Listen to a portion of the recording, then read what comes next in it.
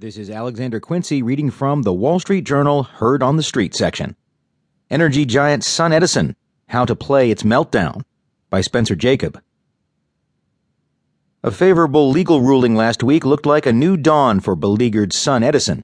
A clearer reading of the decision, plus an entirely new problem, threatens to turn the lights out for good. That would be the death knell for a giant renewable energy company and a once-hot model to finance the solar and wind power